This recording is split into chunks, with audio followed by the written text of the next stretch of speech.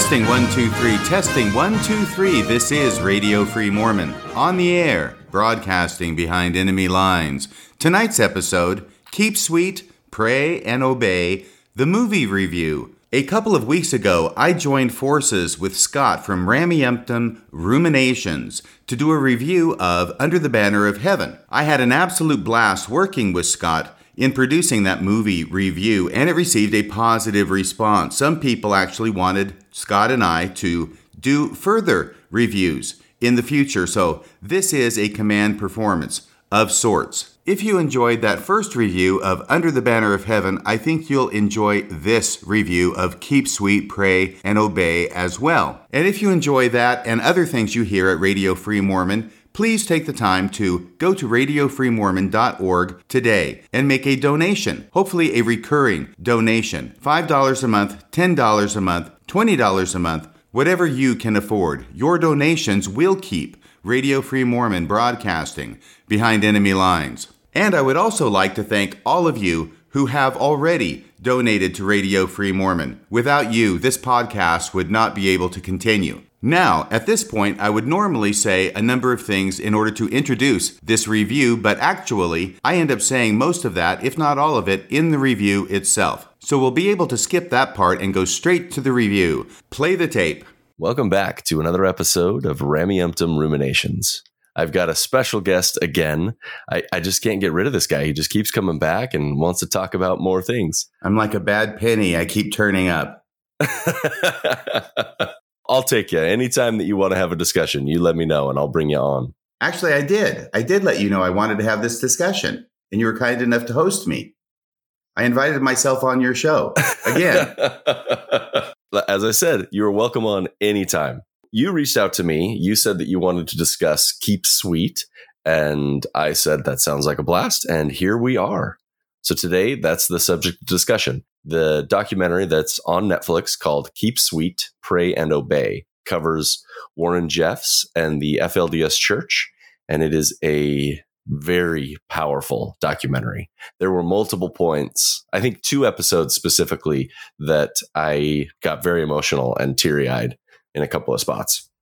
I had a similar experience. I watched it last week. By the way, today's date that we're recording this is July 1st. Happy July of 2022. I had watched it last week, and I had a very powerful emotional experience, completely unexpected, by the way, at the end of the fourth and final episode. And I had wanted to talk about that, but then I thought that's not much of a podcast, my emotional experience at the end of this. And so I reached out to you. I thought maybe there's more that can be said about this documentary. So you said, yes, we'll do it today. So I went back and I rewatched everything, took notes. I've got 16 pages of notes from the 4 episodes. So before we jump into things, I wanted to do a quick shout out, a quick announcement. Those that follow the Mormon Discussions brand may be aware that Britt Hartley, the host of Almost Awakened, the co-host of Almost Awakened with Bill Reel, has recently gone through a very traumatic personal experience with one of her children. There's some expensive hospital bills coming up with a very, very long recovery time for this child. In the show notes, I'm going to throw a link down to a fundraiser on DonorBox for Brittany and her family. So if you are financially able, please go follow that link and donate to them what you can. And at the least, maybe if you're not financially able, reach out, express your love and kindness towards Britt through this hard time that she and her family are going through. Yeah, thank you for bringing that up, because I want to get a hold of that link. I've seen it elsewhere on the internet, and I'll be making a donation as well. Like I said, it'll be in the show notes. So click the description. I'll have a link to the DonorBox for that. The way it's been set up is it's all going to be transparent. So you'll see exactly what all of the funds are going to. Okay, really good. I'm a big fan of transparency. Yeah, me too. You expressed interest in coming in and chatting about this. I hadn't seen it, but it was on my list of shows to watch. And so I'm going to throw out a spoiler warning for those that haven't seen it yet. Warren Jeffs does get arrested in the end. So we're gonna cover that a little bit. Yes, and he's still behind bars. Yes, yeah. And he's still leading his church from behind bars. That was something that I didn't know, that he's still influencing and running the FLDS church from behind bars. I had no idea that that was the case. Yeah, and the trial was back in September of 2007, where he got convicted of 2 counts of being an accessory to statutory rape. And then they piled the sentences on top of him to over 100 years. So that's been quite a while. It's been about 14 years now. And just recently, I saw a revelation that he had released from prison earlier this year in 2022. So yes, he continues to be the prophet from behind bars. The question I had, and they didn't really address this in the show, was he, as the prophet of the FLDS church, was managing and approving all of the plural marriages. But in his absence, yes, how was that approval process? How does that approval process work anymore? There were a lot of things that this show did not answer. They were telling a lot of great stories, and they had a whole lot on their plate. I was impressed they kept it to 4 episodes and kept everything packed in there. But there were a few things that I thought were interesting. And I imagine that the producer of this show thought it was very interesting too, but they must have made the hard decision to leave some interesting stuff on the cutting room floor. They may have had a longer cut, but when they brought it to Netflix, Netflix may have told them, hey, we only want 4 episodes. We want it to just focus on, X, Y, and Z storylines. So there's a lot more that goes into it. It was most likely condensed down to 4 episodes because of Netflix. Right. Directed by Rachel Dresden and Grace McNally.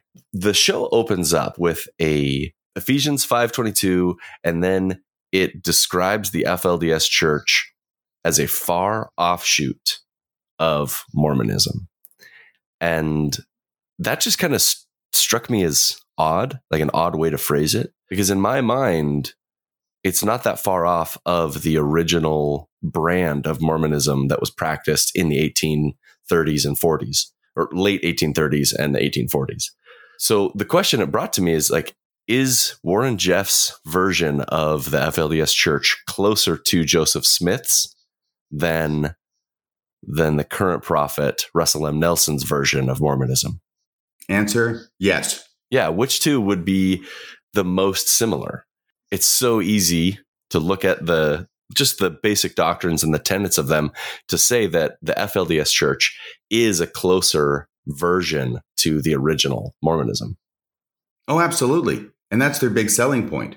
And as we'll find out in episode 1, there's an individual who was a member of the regular LDS church who converts and joins the FLDS because he wants to live the law of God more closely and more correctly. And so I thought it was an interesting way to start this off by almost misleading the audience to saying that it's different than the original Mormonism, but it really isn't.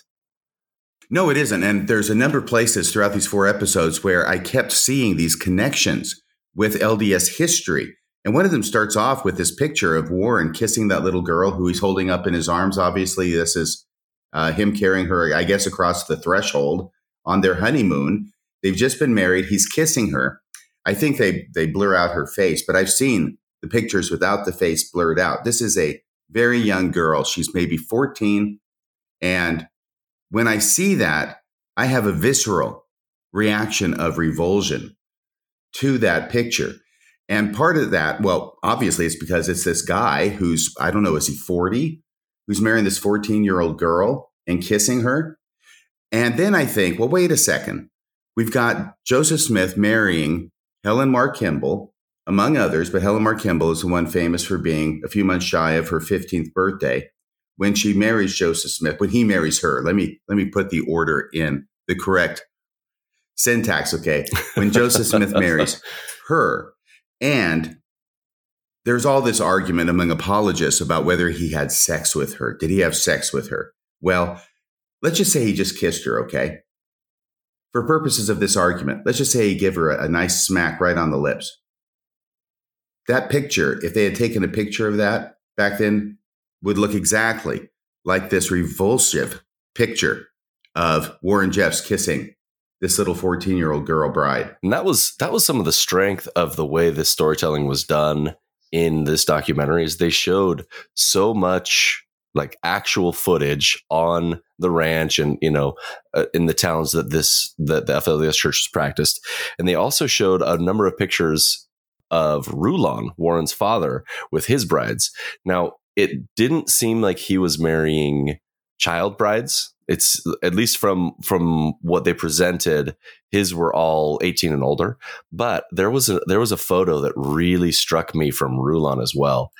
He's in his late 80s.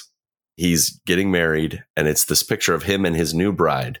And the bride has braces on. So she's a kid. She's got braces on. And then he, in this wedding photo, has a ventilator on. So here he is, the last stages of his life, needs a ventilator in order to survive. And here she is, so young that her teeth still need straightened out. It was really a jarring juxtaposition of these people getting married from such disparate stages of their lives. Yes. And I think that the two people that we learn about or see and hear from in the show, who were brides of Rulon, were married when they were 18 or 19. But there is a comment later on from one of them that there was still underage marriage going on with Rulon, but when Warren took over, it was like it went on steroids. Yeah, I remember that. So they had said something to that effect where it was practiced before, but it was really uncommon.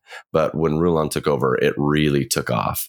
When Warren? When Warren took over, it really took off. Yeah, thanks. It was interesting. So some of the people that they talked to, even those that had since left, they described Rulon and him leading the church almost as if it were like the good times and like the good old days of the FLDS church, which I thought was really interesting. And perhaps it's the same as when I look back at my time in the Mormon church. When I think of President Hinckley or even Monson, like I have a fondness for these people, even though I no longer believe the things that I did when I was practicing. Right. And so this person who was, I think it's Rebecca who's talking about it at this point, the halcyon days of her youth back when Rulon was running the show, and talking about, well, they had fun, they supported each other, things were happy. And she describes a very happy life. They were able to wear the color red. Absolutely. And denim. I mean, they were going crazy there in the FLDS church. But, it is the same person, Rebecca, who talks about her revulsion at being given to Rulon as an 18 or 19-year-old bride by her father. And so let me just go ahead and say that her father is this guy who's the convert. Now, this convert, his last name is Wall, W-A-L-L. He's a regular member of the church, I think, the LDS church. He converts over to being FLDS. This guy is no dummy. He is extremely intelligent. He invents things, and I'm guessing he patents them. He was an engineer, I'm pretty sure. Yes, and he had this massively successful company, if not more than one. And he gives all these things over to the church. This is after Warren becomes the leader. But I believe, and that's part of the problem with the chronology here, is that they have a number of stories they want to tell. And by the very nature of the thing, the stories are going to overlap in different places. So the chronology wasn't that easy to follow, but I understand that it had to be sacrificed in order to present the stories as effectively as they did. Yeah, you have to have clean stopping points in your interviews, and that's not always easy to do. And so there's lots of things that the directors will be juggling with that sort of thing. Right, and the main point I wanted to make is we shouldn't fall into the trap of thinking that somebody has to be an idiot or insane to join the FLDS church, any more than we should think that somebody has to be an idiot or insane to join the LDS church, because very intelligent people can be found in both groups. So speaking of intelligent people and smart, educated people, one of the first things, and this is from part one, when Warren is first getting in these positions of leadership, his dad puts him as the principal of this school for the FLDS church. Yes, the Alta Academy in Salt Lake City. Yeah. So the first thing he does is he starts kicking out all of the outside books and cutting out whole sections of the science books and limiting the information that his people have access to. And I just wish that I could see what things were cut out, because that's always fascinating to me to see what these leaders found threatening to their authority or threatening to their worldview. I think that's really telling for the type of people they are and the type of things that they want to focus on. Yeah, they mentioned specifically science books. So I'm guessing that what was cut out probably had to do with evolution, age of the earth, those kinds of things that might have conflicted with their doctrine. But they said they were throwing out just regular books too. So it wasn't just the science books. Oh, okay. They talked about, the one gal talked about going to the library to get regular books, and those regular books weren't there anymore. Nancy Drew. Yes. Encyclopedia Brown. Mm-hmm. Yes. That was Rebecca. Mm-hmm. Yeah, so they went through this thing of cutting out things from the textbooks and then getting rid of these other books. And this happens over time, right after Warren becomes the head of the church. And so once again, there's this issue with the chronology, which I'm not clear on, but that's okay. Yeah, this reminds me of Joseph Fielding Smith, who edits Letter Book 1 with a penknife. Cutting out anything that would be harmful to faith. Right, exactly. So they're the ones who know what's best for people, and they are therefore the ones who are best in a position to regulate what it is that their followers can read. I'm going to jump back to something that we were talking about just a little bit ago. And this is telling for the way this culture viewed women in the process of this gentleman, Wall, that gave his daughter to Rulon. The children, the female children of any family, were viewed as a form of currency. You scratch my back, I'll scratch your back. I think the specific line that they said was, I'll give you some of my daughters if you give me some of yours. And what happened was this Wall man gave Rulon one of his daughters, and in return, he was given a third wife. And the one thing they don't actually say in the movie is in return, but it's pretty obvious that that's what happened. I'll give you my daughter. By the way, this is Rebecca. She reminds me of Liesl from The Sound of Music. So that's how I keep her in mind. And it is wonderful that apparently they're spending half their time photographing and taking video of activities when they're kids. So we get to see multiple pictures and even video of these individuals who are actually addressing the camera as adults out of the FLDS back when they were in the FLDS. There was a large wall in Rulon's home where he just had like a row of photographs of his wives, and they would pan to the one that they were just about to chat with. And so you would see what they looked like when they were married to Rulon. And then it would be present day of that woman telling her story and her experience being married to Rulon. Right. And so with this, the father of Liesl, who I guess would have been Captain Von Trapp. No, seriously, it's Rulon.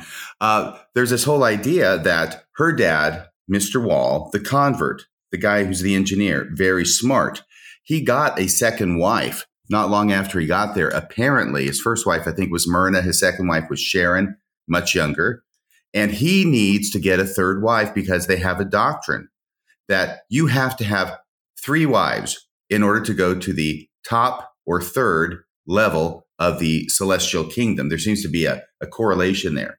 3 wives, 3 degrees within the kingdom. And you have to have 3 wives. And he's hanging out. He can't get a third wife to save his soul. He doesn't get to go out and ask somebody because that's not in the rule book. He has to have Rulon. Yeah, you have to have the prophet give you the green light for any sort of extra marriage. Yes, and I am presuming, though it wasn't said in the show, but based on what I know about Mormonism and Joseph Smith's day, is that there's only one person on the earth who has this power at any given time to conduct these eternal marriages. And those would all have been done, I'm guessing, by Rulon, or certainly somebody at his direction. Now, I don't know if this was something that was changed. Apparently, during Warren Jeff's tenure, he was approving even the first marriages for some of the young men. This is in part 2 After Rulon has passed away, Warren Jeffs is now running things. The first two women that they focus on in that episode were the two that were married at 14 or 15. And these two were not given to Warren or any of the older leaders. Both of these were married to younger men. Younger, I think one of them was 30 and the other one was mid-20s. But these were 14-year-olds getting married to older men. These first marriages of these guys were assigned by Warren. So I think at some point there must have been a shift in how it was practiced, where even first marriages were being handed out by the prophet. Right. And when your exaltation depends upon the number of wives you have, the person who hands out the wives is the one with all the power. And that's a paraphrase of what the reporter. This was really sickening, but they were looking at these young girls almost as a form of currency. Well, this is the problem. This is the problem with this theology. And I'm going to go out on a limb here and suggest that it inevitably leads to this kind of thing because it can't not. When you have a doctrine that dehumanizes women in such a way that this whole practice of polygamy works functionally within the faith, it inherently leads to this sort of behavior. Right. It's one of those things where it does also negatively affect men. So it's not just, yes, the impacts are far greater on women, but they discussed in part 2 that there were too many men in the community and not enough women for all of the men to have multiple wives. No, because all the old guys are taking them all.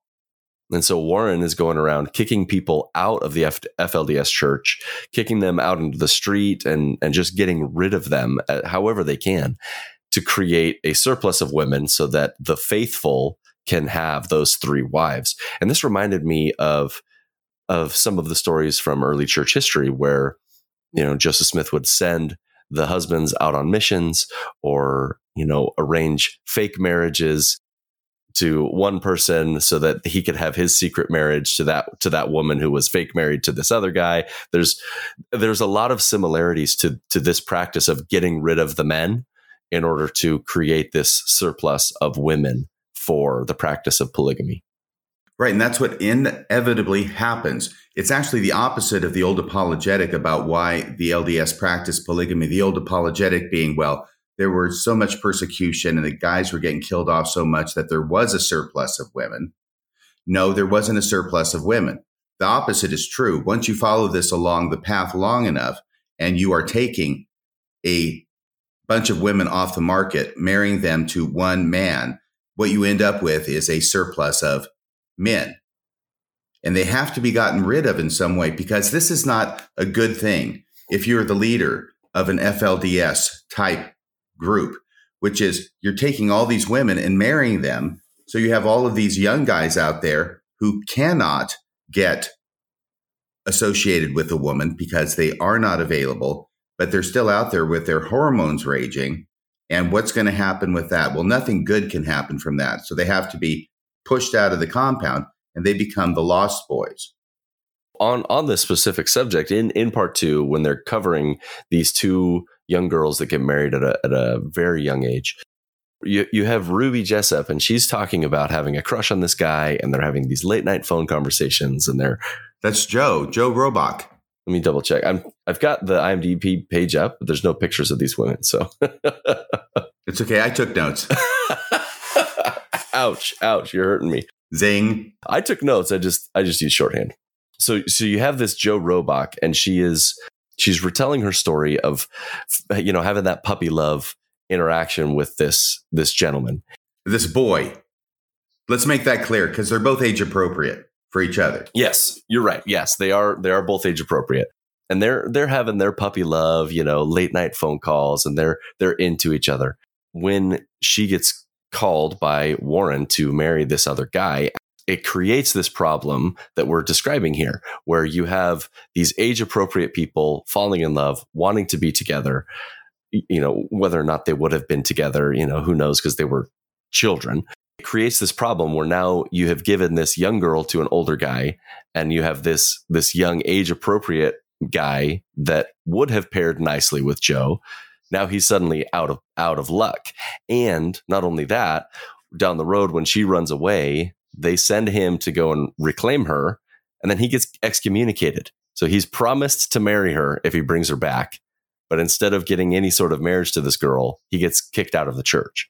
And so it's just this personal story of how it was actually being run to harm both the women and the men in the faith. Yeah, that was a very painful story about how he got totally betrayed. And he was used by Warren Jeffs to betray Ruby by bringing her back, because he was the only one who could bring her back under the false promise that they could get married then. Once he got her back to the compound, he gets her back to the compound, and it's hasta la vista, Joe. You're out of here. Thanks, sucker. During the retelling of this story, you have Jo. She's kind of walking around her house, and she's really emotional. There was a scene where she stops interviewing, and she just says, I need to stop for a minute because I have to go and cry. It's when she says she was 14 when she got married. Yeah, this is when she's talking about being 14 and married.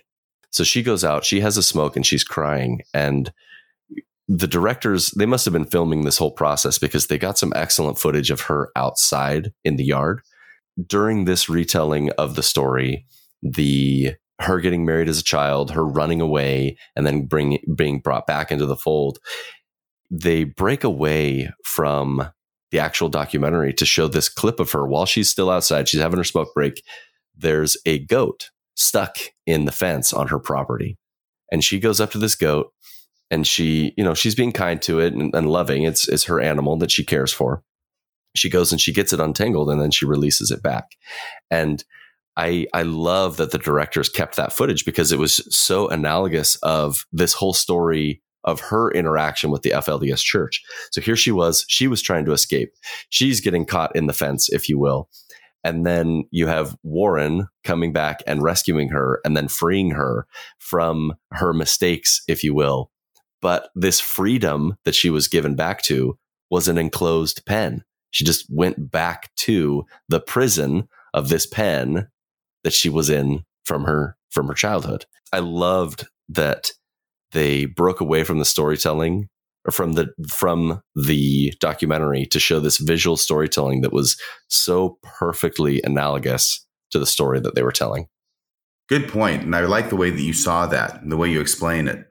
Yeah, she ends up leaving with the help of her brother. And this is one of the problems about having all these lost boys out there, is they're not just potential suitors to the women. They are also brothers to the women, right? And so you've got very close family bonds, brothers and sisters. You've got brothers on the outside, sisters on the inside. And in two of the instances with these people, one with Ruby, I believe, and one with Rebecca, they end up calling their brothers who are on the outside to arrange their escape and have a place to go. The way they describe it, and even those that left, and then this is in part 4 in the last episode, and they're talking about their families that they can't talk to anymore and that sort of a thing. It seems akin to the Jehovah's Witness faith, where there is clear doctrine of shunning those that have left. And so there was, they were actively being discouraged from engaging with and talking to any family member that has left the faith. Right. And you can see why they would do that. But still, there are people who get away, but it seems like the vast majority are there. Mm-hmm. The people who leave are the exception, not the rule. So back to Rulon. Yeah, he's got this line of wives, however many wives he had. It was an awfully big line, who have to line up and go in and see him every night to say goodnight to him and give him a goodnight kiss. Yeah. And then he will tell which one of them he wants to pass the night with, that they're the ones who are going to stay with him. And Rebecca, the one who I believe was talking about how nice it was to be a kid, she talks about this and how horrible this was, that she's married to this guy who's in his 80s. He gives her dad, I think it was, the old 3 squeeze handshake, which means, I want your daughter. Or either that or he gives it to her. But there's a secret handshake, a super secret handshake in this case. Sacred, not secret. Right. Of the 3 squeezes. And I don't know if that has to do with, the 3rd degree of the celestial kingdom either. Who knows? But But what she says is she would talk to him and try and get him to fall asleep so that she wouldn't have to pass another night. So that she could pass another night without him touching me. She described herself rubbing his feet and like calming him down to avoid the whole experience. And she described it when she was talking about this the first time that she was with him. She said that this was everything she was told was bad. Why would the prophet be doing this to her? There was this emotional abuse along with this physical abuse where they had been told these things were wrong, and then suddenly they're right with a different person. It's a really unhealthy way to approach sexuality, even in this unhealthy system around sexuality. Right. And that particular aspect of it does find instances in Mormonism as well, focusing on how bad sex is. It's bad, it's bad, it's bad. Okay, now you get married. Now it's okay, and encouraged and commanded. This is a theme throughout. And this was, I don't know that Warren coined this phrase, but he was definitely the one that pushed it, the keep sweet, pray and obey. And the whole concept was that they wanted to encourage the women in the community to be meek and submissive, act as though they're some sort of cattle or, currency for these people. And so this keep sweet line was said over and over again. It's imprinted on the buildings. This attitude that they were trying to engender in these women was very unhealthy. Yeah, it was like their mission statement. Yeah. Sorry, mission statements. I have my own thoughts about mission statements, but this is definitely their mission statement. And then Rebecca says about trying to get him to go to sleep so that she wouldn't have to submit to him. She says it was very poignant when she says it worked for a while until it didn't.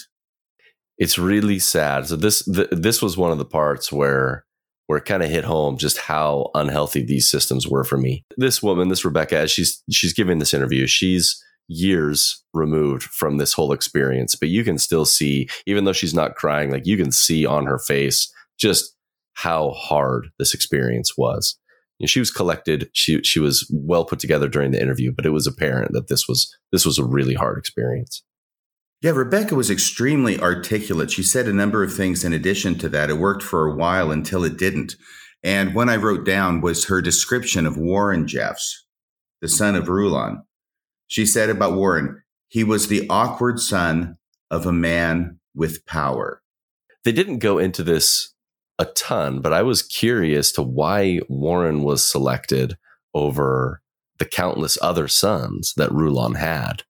One of Warren's brothers was interviewed throughout the documentary, but they never really covered why Warren.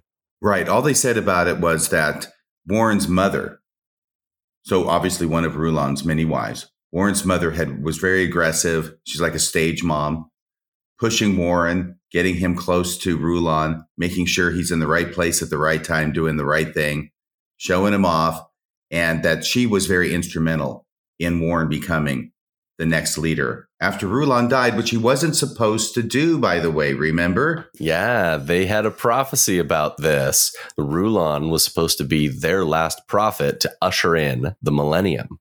Yes. And then, unfortunately, he died. Yeah, as happens with many of the end times prophecies. The dates come up and then they continue on. Right. So this is back around, it's actually 2002, I believe it is. He has his stroke. Rulon has a stroke in 1998. He passes away in 2002. This coincides with the Olympics coming to Salt Lake City. Warren Jeffs is now the heir apparent, and now he's the leader. And so he takes all of the RFLDS people who have been in different places, a lot up in Salt Lake City, but of course the main place being down in Short Creek. But he moves everybody down to Short Creek because we're going there now because the world's going to be destroyed because God hates the Olympics. If there's one thing that's going to piss God off, it's the Olympics. So Olympics are coming to Salt Lake City. I'm sure he saw it as an infusion of Gentile badness. And so now that's the trigger. Jesus is going to come again. We have to get down to Short Creek so we'll be prepared. And so then they wait and they wait and they wait. And guess what? Jesus doesn't show up. Right.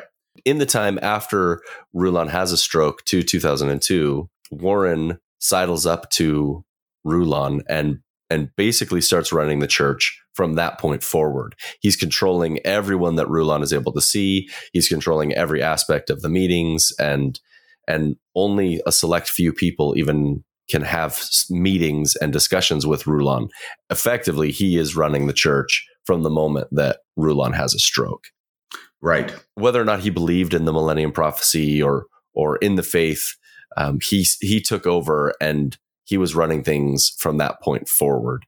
But again, I think they did have this existential crisis of what do we do now that this end times prophecy hasn't been fulfilled? And this is when Warren doubles down. He starts teaching that they need to be even more obedient and even more faithful. And they start removing things from the culture. They start taking away the denim. The women are only allowed to wear pastel colors.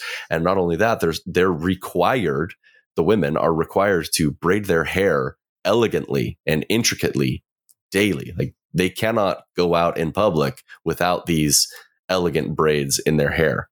It's this doubling down of their faith that happens so many times when a prophecy doesn't go through. And this is something you'll see in so many different faiths, where you would assume, or one would assume, that a failed prophecy would break the faith or lead to non-belief, but it doesn't. So many times people double down instead of doubting what they believe. Right. There is a minority of people in situations like this who end up leaving. They were the ones who were on the outskirts in the first place, and they'll leave. But the majority who stay retrench, and they double down, as you say, and they become more devoted, more faithful, more observant. And what Warren had said was, well, Jesus didn't come again, but this is a gift. God has given us a gift by not coming as quickly as he told me he was going to originally. But this is a gift so that we have more time to repent. And now there's no more play. Now he says play is like a sin word. And the motto became the new mission statement. There's another mission statement, which is you have to work hard for the privilege of working harder. I saw some interesting connections between the way Warren was doubling down and a lot of the emphasis that Sidney Rigdon put into the early church. He was focused on hardcore belief and having as little fun as possible. You have the stories of Joseph Smith encouraging the men in one of the armies around, or militias around the time of the Hans Mill massacre, encouraging them to wrestle and have fun on a Sunday. And then you have Sidney Rigdon coming in and shutting everything down and getting upset. And then you have this, this battle of wits between Sidney and Joseph Smith. But throughout Sidney's whole time in the church, he gives me the same sort of vibe as Warren did here, as far as being a stickler for extreme obedience at the expense of your own pleasure. Yeah, I agree. So we've got it up through Warren taking over, but they do have two existential crises. Rulon dies. He's not supposed to die without Jesus coming back. And they also talk about Warren starting to talk as if he were Rulon. And there's almost this idea of a transfiguration of Brigham Young into Joseph Smith idea going on, that he is going to now substitute himself in for his dad, Rulon, by speaking as if he were Rulon, and maybe in some way avoiding this failed prophecy about Rulon dying before the second coming. Well, he's going to live through Warren. They didn't talk about it too much, but they did mention it in association with the fact that Warren starts marrying all of his dad's wives. Yes. Yeah, that was one of the first things that he did right when he took over. He starts taking on many of his dad's wives. Right. And that makes a certain degree of sense. If you're Rulon, of course, you're just remarrying the same women that you were already married to before you died. If Warren is the Rulon secondarius. You know what I mean? But on the other hand, his brother who's being talked to, who's no longer a member, obviously anybody who's talking on the camera to the interviewer is no longer a member of the FLDS. But he's looking at it from a different point of view and saying he's marrying his mother's So he's seeing it as a very Oedipal kind of thing. Yeah, he didn't like that at all. And he did say in the time when his father, Rulon, was still alive, that Warren wouldn't let him go and speak to his father. There was a lot of control over who could actually go and talk to Rulon in his last years of his life. Which is also very similar to what happens in the LDS Church when the president becomes incapacitated due to old age, infirmity, or a stroke. And of course, we think back to Ezra Taft Benson as the most obvious example of that. There was also David O. McKay, who lived old as God.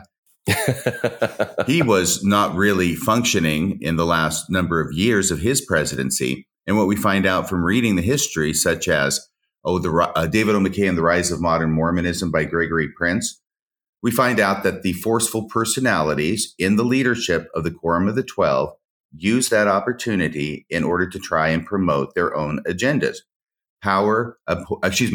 Nature abhors a vacuum, and this is a vacuum of power. You have the same thing happening when President Monson is suffering from dementia, and you have a push towards the November 15th exclusion policy while he has dementia, and then, being retracted a few years later. Emphases that were not on the plate when he was sane or completely mentally capable of running the church are suddenly important when he has dementia. Right. And from the other side of the equation, it doesn't just happen in conservative areas. It also happens in liberal areas. There was Hugh B. Brown, who in 1969, of course, David O. McKay passes away, I think, in January of 1970. So he's still president of the church, but obviously on his last legs in 1969. And Hugh B. Brown tries to take that opportunity to get past, if I can use that expression, to get past the lifting of the priesthood and temple ban on Black people. And he almost gets there, except I think that Harold B. Lee gets back in town. Yeah, he comes back to town and says, "What the what? You're doing what? No, we're not doing that." Yeah, to put another decade on the ban. It feels like, and this was from a conversation that you just had the other day with Charlie Harrell. Yes, he wrote, "This is my doctrine." Yeah, and that was one of the things that you guys had discussed, was that the majority of the leaders are just yes men, regular people, but there are a couple that are forceful personalities that will push for what they believe at any opportunity that they have. Yeah, and while Hugh B. Brown is trying to get the priesthood ban lifted, you've got Ezra Taft Benson, who comes this close to having the president of the John Birch Society speak in General Conference. And he also comes this close to having the picture of David O. McKay on the cover of the John Birch Society magazine. Oh, man. And those get found out about and kiboshed as well. So there's all this jockeying for power when you have a weak leader. It has happened a million times, I'm sure, in history. It will happen a million times more. But this is just one of those examples where it happens. And it's Warren and probably Warren's mom who are pushing to get things changed and do things their way now that Rulon has had a stroke. And part of that is got to keep everybody away from Rulon. All right? Because I'm not going to give you the opportunity to say that Rulon told you to do something that's different from what I want done. Yeah, and who knows what Rulon might have said. Yeah, well, it's the same sort of thing. Like, who knows what President Monson was saying when he had dementia going around the halls of the church headquarters. That's true. I guess only the people who are present know. Yeah.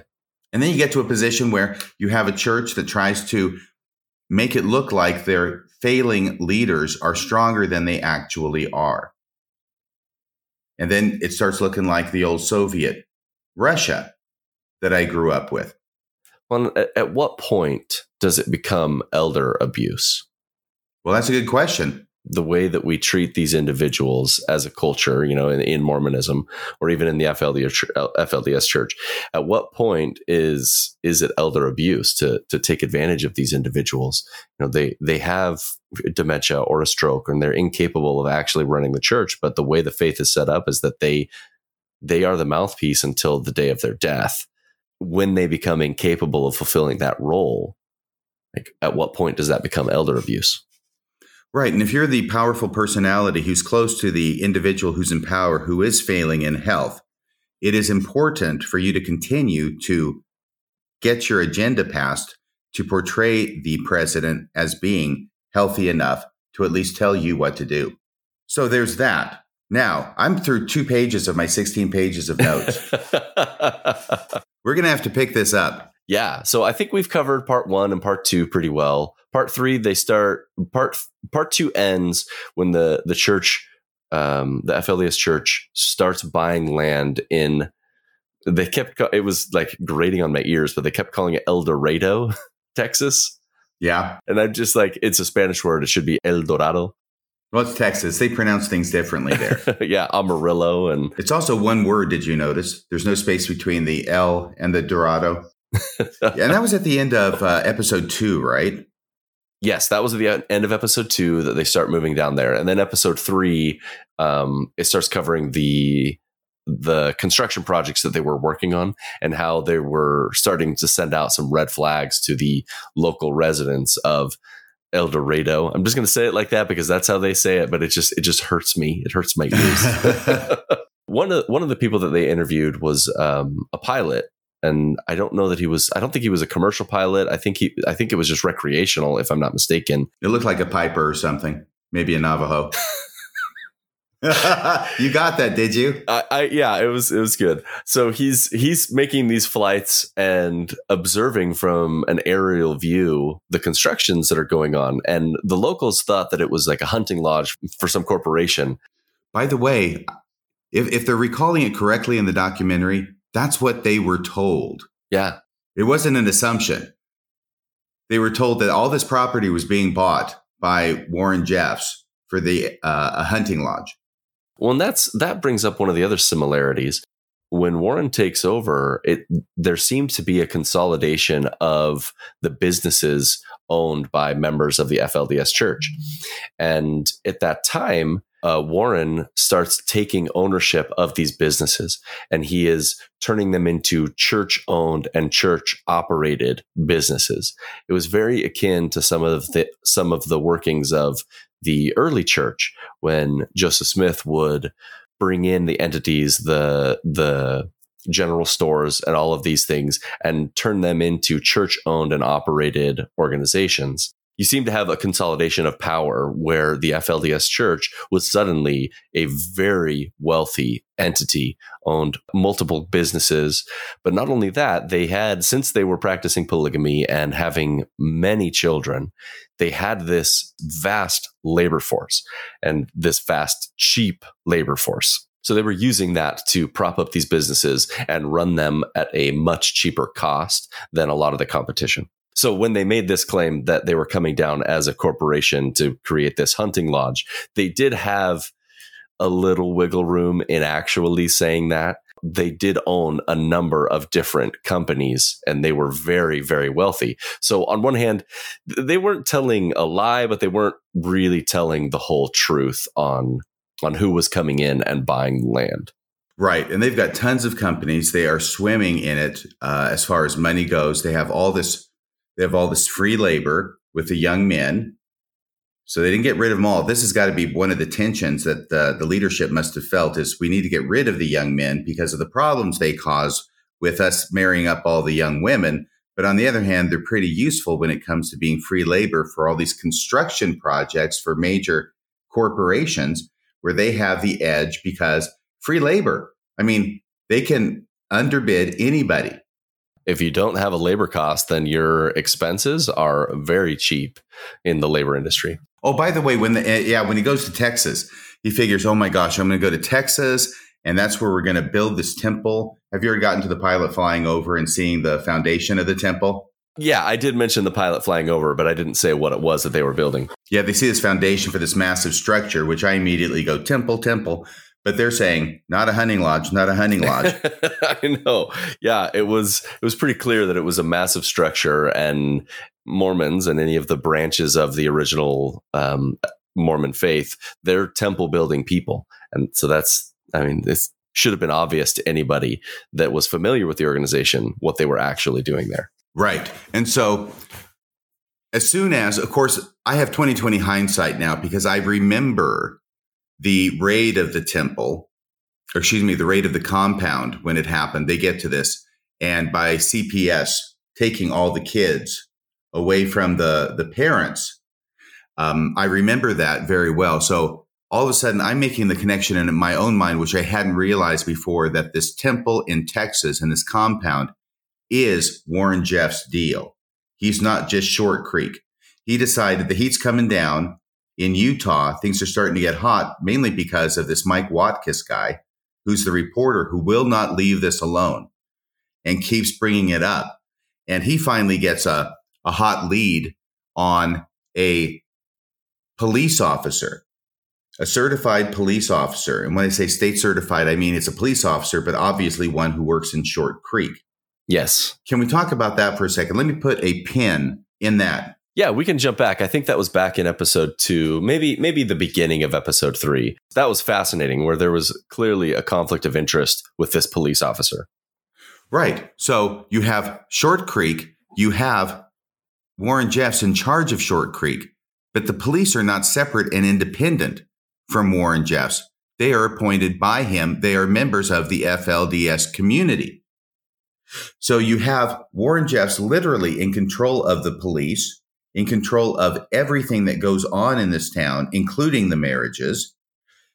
And so nothing happens in Short Creek without Warren Jeffs authorizing it, which means that Warren Jeffs can do whatever he wants in this community and get away with it. Which reminded me of Nauvoo. Exactly. Because the way I had learned about it as a TBM growing up is that Nauvoo is this wonderful place. It's this sanctuary. And here's the Mormons. They've been run out of New York. Then they got run out of Ohio. Then they got run out of Missouri. They finally land on this swampy piece of land on the banks of the Mississippi in Illinois called Commerce. They make it into Nauvoo. They build it up. It's beautiful. They have a few years where everything's so great. And then Joseph Smith gets killed in 1844. But Nauvoo is run by Joseph Smith. He's the mayor. He's the president of the church. There's nobody in any position of authority in that town without him appointing them. And so everybody does what he wants them to do, up to and including destroying a printing press. The similarity there is huge. And it was something I think Brigham Young was trying to establish as well, where they're building a theocracy where it's a form of governance that's both spiritual and temporal, where they're in charge of every aspect of the lives of their citizens. That was the goal when they went to Utah. They wanted to get away from the United States and do their own thing, how they wanted to do it. And this is what we see with that Warren is setting up as well. He's taking over this town. He's moving everybody there. He's operating directly, telling the police officers what to do and how to investigate things. It's very, very similar to the way Nauvoo was run and the early days in Utah. Right. So on the one side, Nauvoo is this great place where now Mormons can finally have freedom for a brief period of time from the mobs because they have this incredibly powerful city charter that gives them all this power and the writ of habeas corpus. But on the other hand, the downside, the downside is that the leaders can do whatever it is that they want because they own the police. They own the courts, at least in Nauvoo.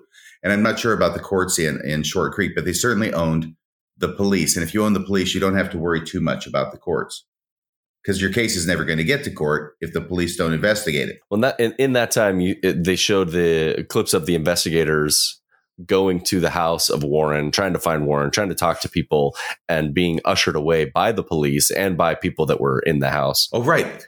There was definitely some influence on the way the whole city was run by Warren to protect the name of the church. Yes. And that's right after Mike Watkis, the reporter, is talking to another deputy or another police officer in Short Creek and asking him about whether he's going to prosecute for polygamy. Polygamy is against the law.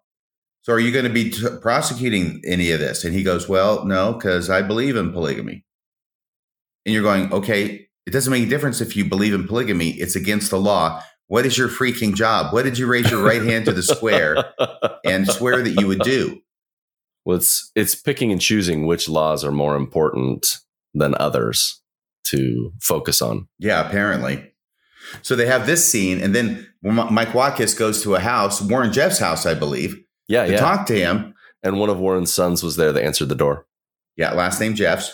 There's a lot of Jeffs in this town. There's a lot of Jessups in this town because Jessup was the name of the bishop, right? Yeah. And I was wondering if Ruby was his daughter because her last name was Jessup, or maybe she married somebody. Could have been.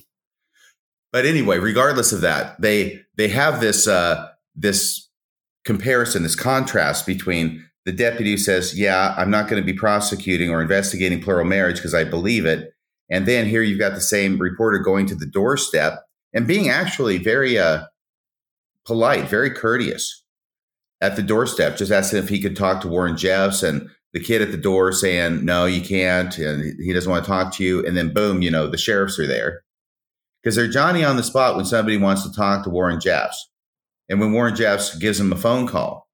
It just makes you wonder. It's like, who made the phone call to come escort the reporters away? And what's going through your head? I mean, he's not a threat, not holding a weapon. Nobody's in danger. He's just asking questions, not harassing. It didn't seem like there was anything wrong, but you're calling the police to escort him away. Like, it just seems like, I don't know. He wasn't being belligerent. He wasn't doing anything that warranted that sort of a response. No, he wasn't. And of course, we don't know everything that may or may not have been edited out either originally or later on. But of course, bottom line, he's trespassing once he's been told he shouldn't be there. So we have that. But then because of Mike Watkins, he uncovers a case against one of these certified police officers, I believe in Short Creek, who is married to an underage girl and lights enough fire in the media that the media pays attention now. And this guy gets arrested and prosecuted. And Mike Watkins says he got a slap on the wrist, but all of a sudden now it's public. And now people are recognizing it. And I think there was something sexy about the idea that this is a certified police officer who's being prosecuted for polygamy that probably gave it more cachet in the media than it might otherwise have had. So now things are getting hot for Warren. Warren starts setting his eyes on Texas. And as I'm watching this, once again, this is where I jumped off saying I got 20/20 hindsight because I know what happens. But still, I'm looking at Warren. I'm thinking, considering that your whole deal is trafficking, sex trafficking, young girls, I think that you could probably do better than pick Texas to go to if you want to do that, because they're not going to look very kindly on that in Texas. And I think he stopped too soon and should have kept going to Mexico or points further south if he wanted to do that. But no, he thinks Texas, it's West Texas. There's a lot of big open spaces in West Texas. He finds one in a little podunk town called El Dorado, even though it's outside of El Dorado. Or El Dorado. Anyway, we know the place, right? And he goes down there, he buys up all this land, and then he starts ferrying people from his compound down there. And this becomes Zion. Yeah, they start referring to it as Zion, but they're not bringing everyone. They're picking and choosing very specific people that they want to bring down. And this was really sad too. At this point, they start separating families. There were some interviews of mothers who woke up in the morning and their daughters were just gone. And they're looking around trying to find out what happened. And they had been stolen from their families and whisked away to Zion. Right. And there was another story about where the kids were going to be taken away that morning. I think that was Alicia. This was a bit of a confusion to me. I finally think I got it straight. Where Alicia is the brunette with the short hair. And Elisa is the blonde who ends up coming forward to testify against Warren Jeffs, ultimately in the trial.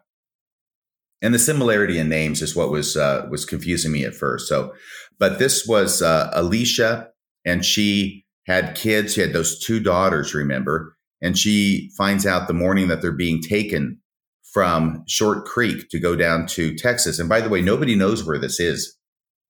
This is a big secret, too, from anybody who's not there. Mm-hmm. You don't know where they're going. They're just being whisked away.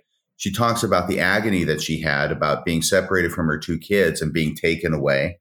And it was just traumatizing to listen to her talk about this. And so The idea was Zion is the place where the more superior followers go, even though the more superior ended up being a lot of very young girls.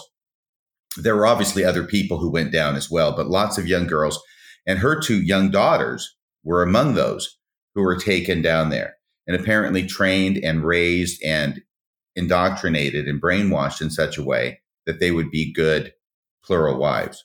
Warren wanted to have a more direct control of the grooming of these young girls, and that was the motive for whisking them away from their families. And it's just sickening. Right. So now he's replicating church history again. Interestingly, whether intentionally or not, I can't say. But of course, there's this entire period in the 1830s in church history where there are 2 headquarters. There's the one in Kirtland, Ohio, and there's the one in Jackson County, Missouri, which is called Zion. And that's where the temple's going to be built, right? The temple, with a capital T and a capital T. The temple is going to be built there in Zion. And people are going down to Zion. And not everybody's going to Zion. People are staying in Kirtland. Joseph Smith spent most of his time in Kirtland. Kirtland was a more successful city at first for him. It was the economy was more booming than what was happening out there in Zion. And so a lot of the members moved out there, and Joseph Smith focused his time there because it was a lot more successful for him until, the Safety Society incident. Oh, yeah, right. And that's when he moved back to Zion. Yeah, the anti-banking bank. Yeah. That one. So, yeah, and then that flew apart. And so early 1838, he ends up going to Zion and leaving Kirtland forever. But my recollection is that Kirtland was about 1,000 miles from Zion. And that was the distance. So it was quite a ways away. But then they talked in this show about how Short Creek to El Dorado, Texas was 1,000 miles. And I thought, is that a coincidence? Or did he choose 1,000 miles because he was consciously replicating church history? Yeah, I don't know. That's interesting. I didn't take note of that. I thought it was interesting. The woman who her husband had been traveling there and she didn't know where it was. And so she wrote down his mileage before he left and the mileage when he came back and, cut it in half and drew a circle of that radius. Right. And she says, well, there's 3 places it could be. And then all of a sudden she's talking about, oh, well, there's mud on the tires and it's not from there and it's not from there. And I'm going, who the freak are you, Sherlock Holmes? Come on. I think you're embellishing the story just a little bit. When someone suspects foul play or when they feel like they're being kept out of the loop, and I think that's where this woman was coming from. She's doing what she can to find out what's going on. So Warren goes on the lam. He just sort of disappears. He's one of these poofers, is what Rebecca called them, the people that they would wake up in the morning in Short Creek. And now there's just people who are not there anymore. Poof, they kind of went away during the night as if it's a magic trick.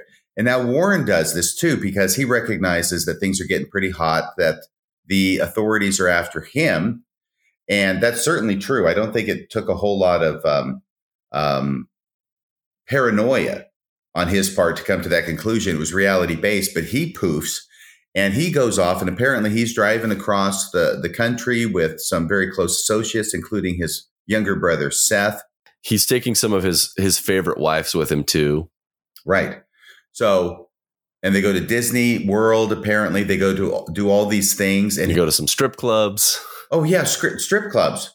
But he's got no shortage of funds to do this because he has his followers sending him $300,000 in cash a week to support his trip. Well, the guy that they interviewed for that said that it was sometimes multiple times a week that they would send those envelopes and envelopes of cash in a box. Right. And then Seth is the one who's transporting, Seth being the younger brother who's obviously very trusted by Warren. And he gets caught transporting the money, but Seth gets arrested. He gets a small sentence, and then they're apparently back in action. So you've got, they must have been back in action because Seth is actually driving the car, ultimately, that Warren gets stopped in and caught. Mm-hmm.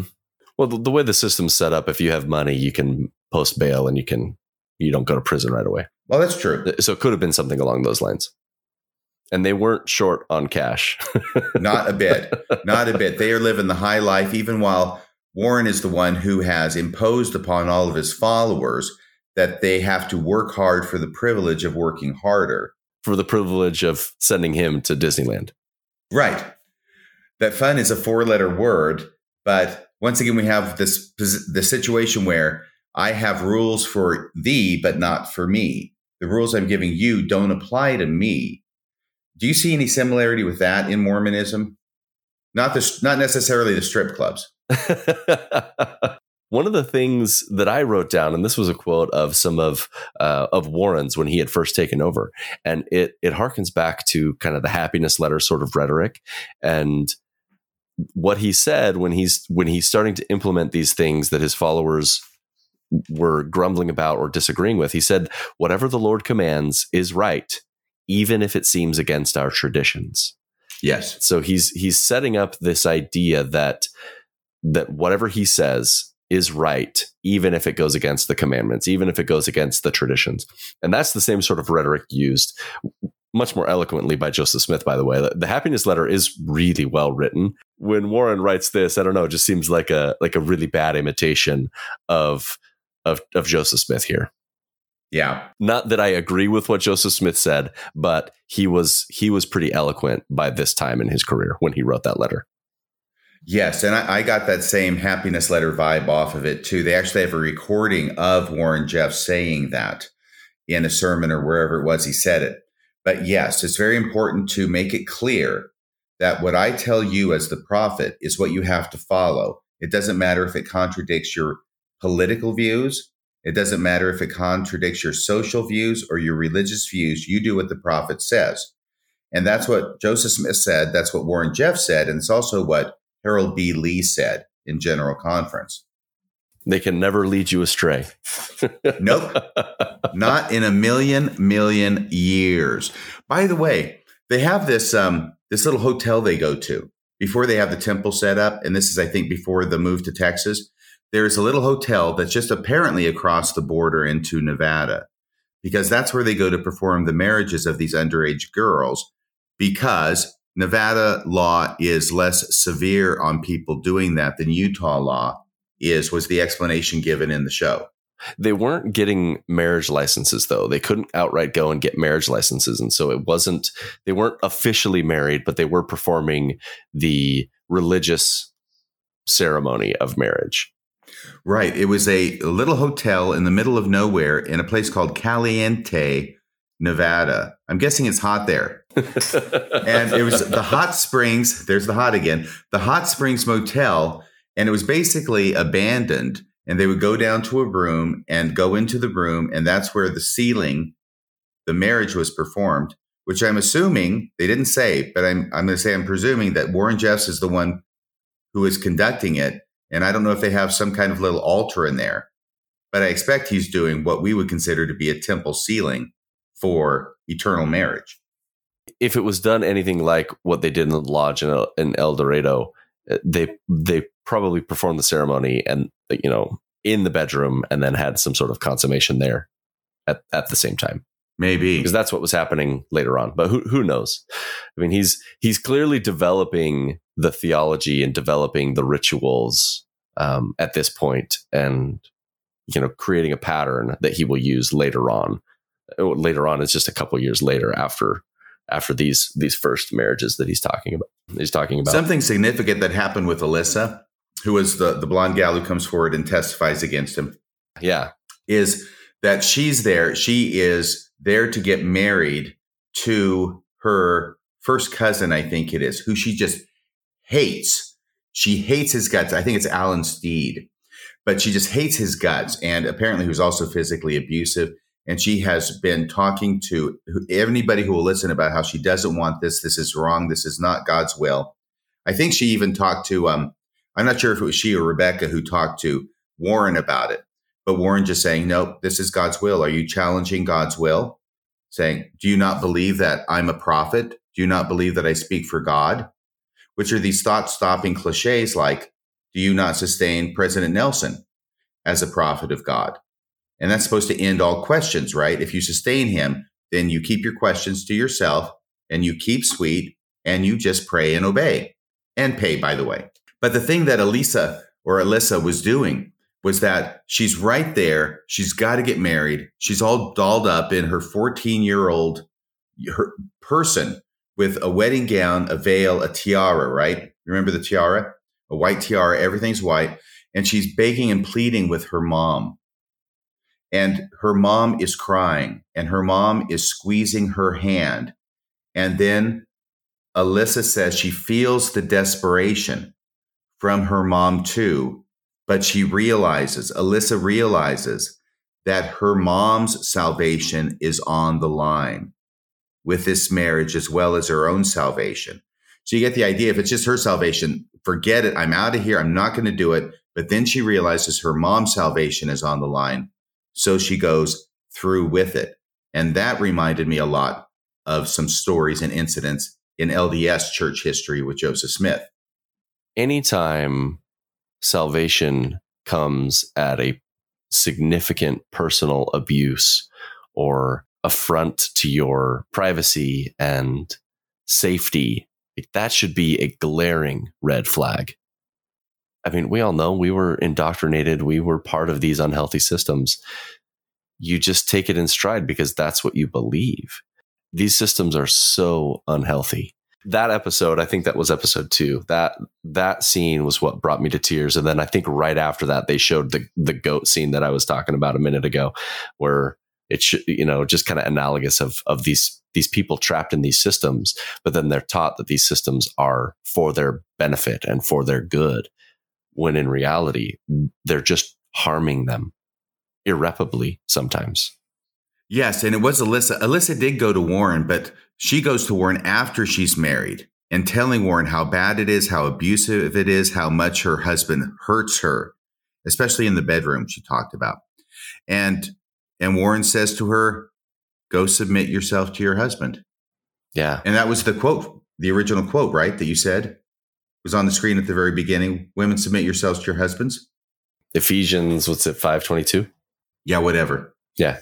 If you want to look it up, you can. I don't have that one memorized. I'm pretty sure it is. And so now we get to episode 3, and we've got a newspaper in El Dorado called The Success, the El Dorado Success. And the editor, the reporter, the janitor is Randy Mankin. And Randy, oh, by the way, there are 3 main people. We talked about Mike Watkiss. There's also a private investigator with a cowboy hat named Sam Brower, who makes it his life mission as well. He wants to figure this out. He wants to bring it down. He wants to free these people, and especially the women, from this life that they are being, forced to live, coerced, religious coercion. Okay. And so, by the way, Rebecca, we got to talk about Rebecca. Rebecca finally, she just leaves. Remember, it's a Sunday. They've got to the point now with Warren where they've got cameras everywhere and surveillance on everybody. She mentioned being on camera when she fled. And I didn't realize this, at least, because I only kind of had a passing knowledge of all of the events, but I didn't know that they were surveilling the members of the church at the time. And that's just wild. It does seem, it is wild, except for the fact that they've got unlimited money to buy cameras and surveillance equipment. Number 2, people are starting to leave, and that is creating problems. And number 3, we want to monitor this so people aren't able to leave. And so it becomes more and more Stalinistic. As far as surveillance of everybody, we've got to keep them under control. If somebody slips away, we're losing control. We have to double down on the control and the surveillance. And the funny thing about Rebecca is that she knows that the cameras are there, but she also knows that Sunday is the day when the surveillance is going to be the least, by which I presume she means people aren't going to be watching the cameras as much because it's Sunday. They're going to go to church. So she takes that time. She just walks, and she has to walk. She can't run because that'll draw attention to her.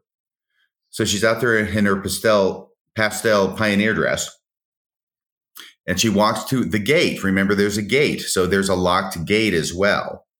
So there's more than just surveillance. keeping these people in. And then she said she shimmied up the gate in her pioneer dress, went over the top, and then shimmied down the other side. And then she just kept on walking. The line that she said that really stuck out to me, and this was right around this time, she's talking about her abuse. She said that she didn't have the language to understand or describe her trauma. And she knew she was hurting. She knew it was wrong, but she didn't know why. She didn't know. She didn't have words to explain or even tell us, any sort of story around why it was happening or even what was happening to her. That really hit me hard.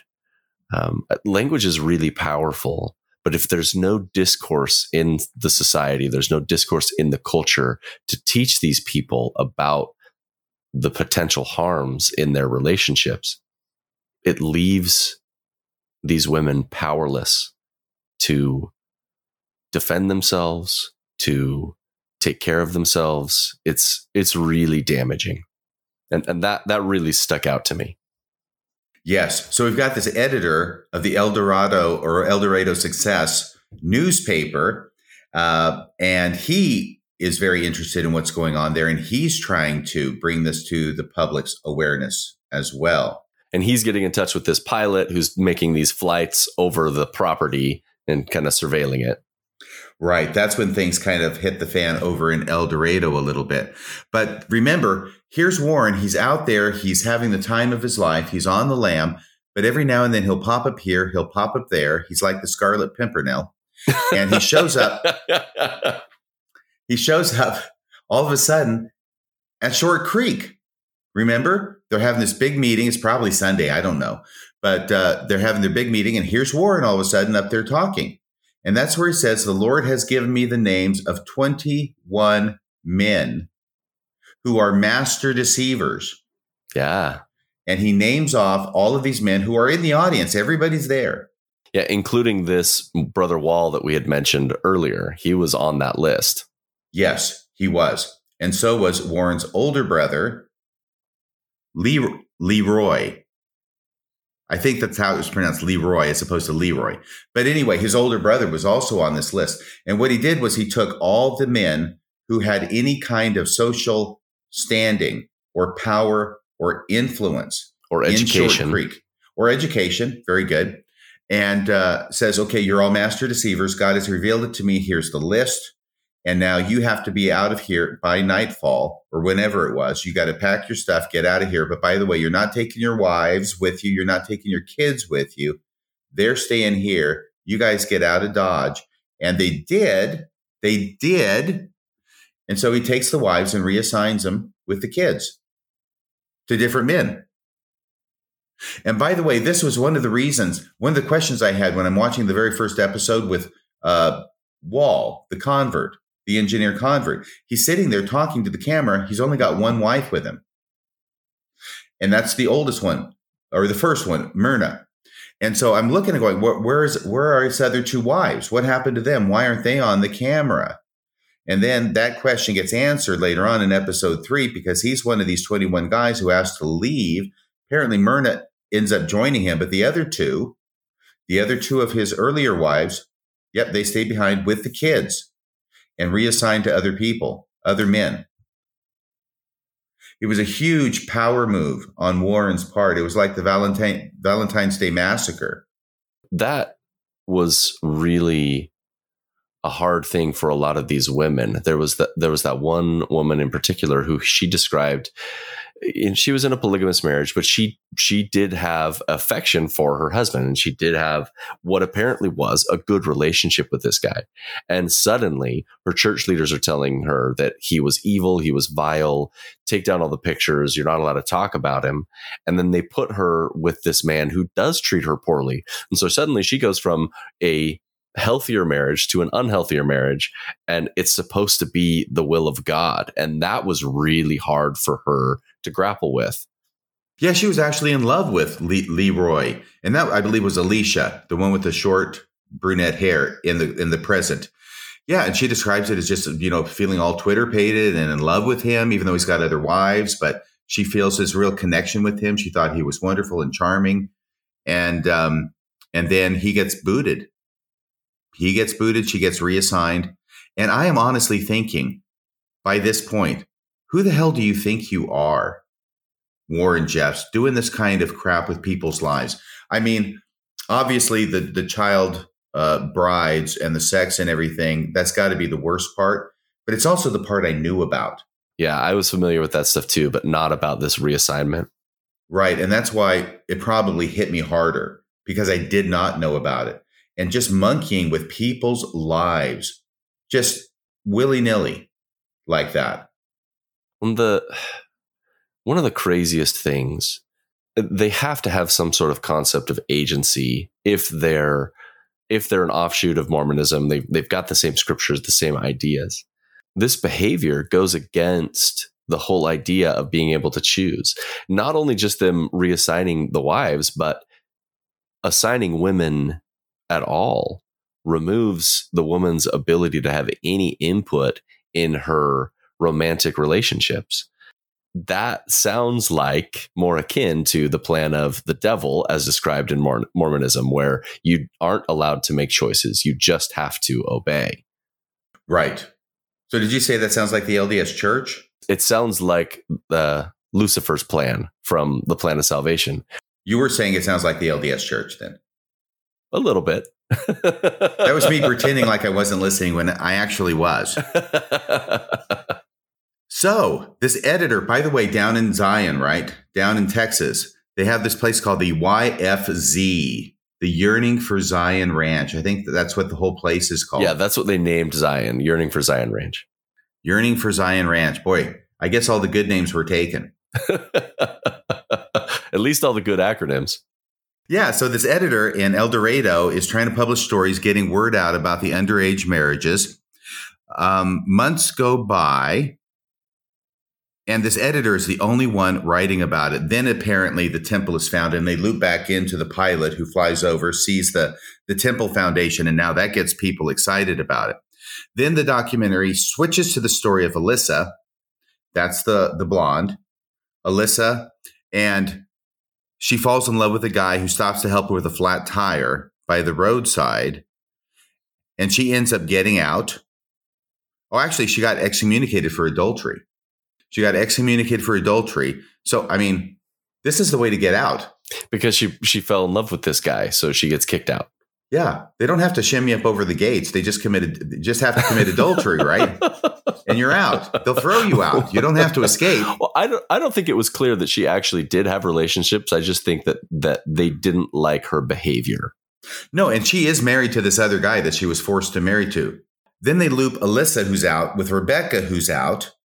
And then they decide they need to stop this because they've got little sisters who are still behind, and they don't want their little sisters to have to go through the same stuff they had to go through.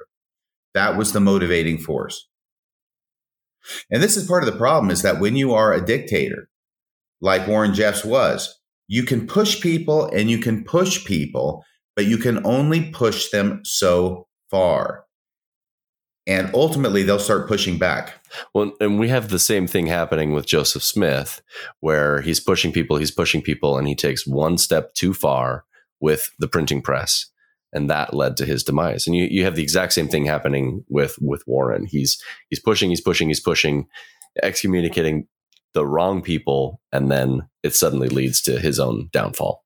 Right. So now we've got the prosecutor who is in Washington County. Is that a county down there in Utah where St. George is? Oh, I'm not from Utah, so I have no idea.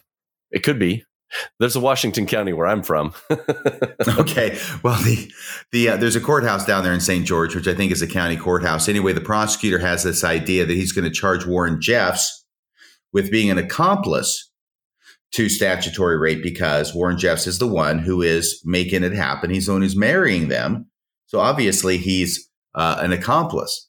And so they interviewed Jessup around this time when they're trying to find that information, and they show that interview with Jessup, and he had they're asking him directly, are you marrying child brides? And he has one of those famous moments where it's, I don't know that we teach that. I don't know that we do that, where he says to the camera, basically the same line that Gordon B. Hinckley did. Yeah. It's amazing how the memory can fail when in circumstances like that. Yeah.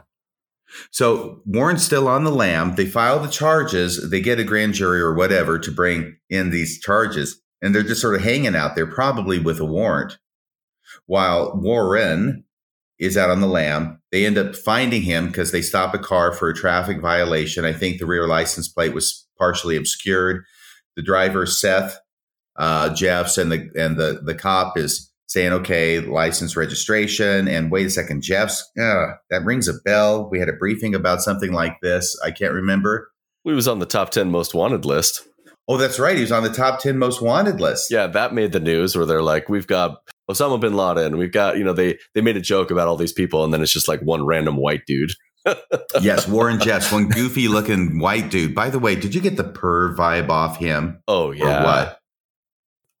This is so superficial, but I had this thought. I'm like, these young women are getting braces to fix their teeth and their smiles. Why didn't Warren get braces and fix his teeth and his smile? Because it's a lot of trouble, and he's a babe magnet as it is. He doesn't need straight teeth to attract those women. He's got the power of the priesthood. I guess not. Power of the priesthood beats braces any day, I'll tell you. So, yeah. So they finally arrest him on the warrant, I'm sure. And now they're going to take him to trial. And this is where Alyssa is the one. She is the one who has the guts to come forward to protect her little sisters who are still in. And she's got to testify against him. So brave, but it must have been so traumatizing for her, too. I mean, the way she described it was really, really impactful. Yes, very impactful. And I just was so proud of her. And that's probably not the right word. So impressed by her. First time I watched that, I'm just thinking, going to court, and I've had to do this when I was a kid, but going to court and testifying against someone who's there in the courtroom. She talks about the eye contact, and she refused to look away from Warren Jeffs when they made eye contact across the courtroom. She said, I'm going to watch him. I'm going to look at him. I'm going to stare at him. He's going to break eye contact first. And he did. And she felt like, okay, you have no more power over me. That was a really powerful moment. It's almost like her taking back her own autonomy, her own personal authority. But it was contrasted with a really interesting scene that they did right. I think it was right before that, where she's talking about her life outside, and she's talking. Or no, I'm mixing up women. This was the blonde gal. So right before this, they have a scene with Alyssa, and it was really interesting. And I think it highlights something that a lot of people in this sphere can relate to. But she's talking about some of her hobbies and the things that she did while she was in the FLDS church, and how, she has this passion for sewing and all of these other hobbies that she does that she learned while she was there. And in my mind, I'm watching these scenes, and I always ask myself, like, why include this? Why is the director taking the time to show this woman sewing and then contrasting it with them standing up to, these unhealthy systems? And where my mind goes with it is, no matter how far away they get from these unhealthy systems, they will always be impacted by them. So they were given to her because of her culture. And I think it was a very subtle way for the directors and the creative team behind this documentary to say, no matter how far away these women get from these systems, they will always be impacted by them. Very good. Alyssa coming forward and testifying was incredible. I thought it was brave of her, period. But then the second time I'm watching it, I'm seeing, wait a second. She's not just showing up in court to testify against this guy who has been so abusive to her and holds this position of prophet of God ever since she was a kid. I mean, think about that too. When she described having multiple interviews with him in his office whenever she had questions or doubts or concerns. So they had some sort of personal relationship outside of all of this before the trial. Right. And so you've got a guy who's the prophet of God, and she is going to testify against him to put him away. And so, of course, they've got concerns about other people trying to kill her before she can testify. And they didn't talk about any kind of specific intelligence they had about that, but it's an obvious concern. So they end up driving her around St. George. In other words, all these different turns, all these different traffic turns. I think they had snipers probably who were ready to, just making sure everything's safe. And so this was an extremely tense and difficult situation that she voluntarily put herself in to bring Warren down. And so that's September of 2007. He does get convicted of both counts because of her testimony. And she comes. And those tapes. Oh, the tapes are actually later. Oh, were they? This is weird. Yeah, that's 2008. And this is one of the places where the chronology is strange because the tapes are in Texas. He's prosecuted in Utah. So what happens is that they get him for the 2 counts of accomplice of statutory rape. They get to the sentencing phase where they can bring in all the other crap they have that wasn't necessarily admissible or relevant in the original, the criminal phase. Now they get into the sentencing phase, and now they bring in all this crap. And the judge goes, if the judge didn't know before who this guy was, he knows now, or she knows now. And they just stacked those sentences to where it was over 100 years.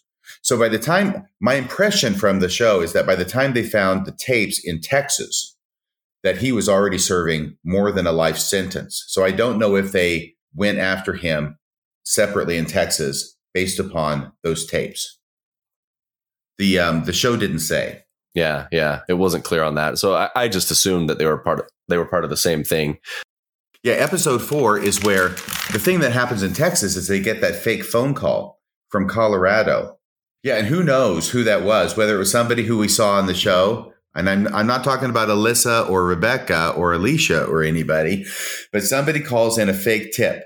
And they call in as if they're a kid who's inside the compound and say, hey, I'm being held here against my will, and there's sex going on, and pregnancies and underage marriage, and saying all the words that are going to get law enforcement there.